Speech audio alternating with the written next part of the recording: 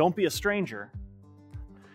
Maybe you've heard that when a neighbor says, don't stay away, come in, get to know us better. Let's make this relationship even better. Yet today in God's Word, we see Peter actually telling us it's okay to be a stranger. He says in 1 Peter chapter 1, Peter, an apostle of Christ Jesus, to God's elect, strangers in the world. He says that we're strangers. Now, what does he mean? Does that mean that we should live like hermits or antisocial people and just stay away and keep to ourselves? Well, no, God wants us to go and meet with people and share God's Word with them. But at the same time, yeah, we're strangers. We are temporary dwellers in this world.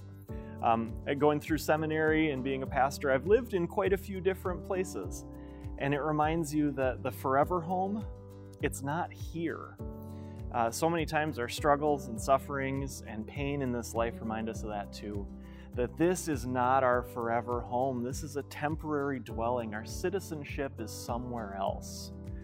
And we can know that, and we can even be strangers in this world because we're not tied to it. We don't have to hang on to it and hold on to it, but we can let go knowing there's something so much better. Listen to how I know for sure that you can be a stranger in this world because you have a forever home in heaven. Peter would go on. Since each of you call on a Father who judges each man's work impartially, live your lives as strangers here in reverent fear.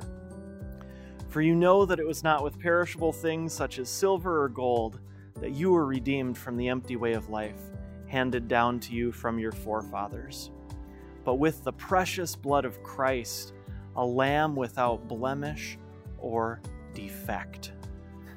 How can we live our lives as strangers, not having to hold on to this world, but look forward to heaven instead? Well, you can because you know that heaven is your home because Jesus bought you. And not with these little things like silver or gold, no, but with his holy, precious blood. You're worth whatever someone is willing to pay for you. Wow, God was willing to pay for you with the blood of his very own Son.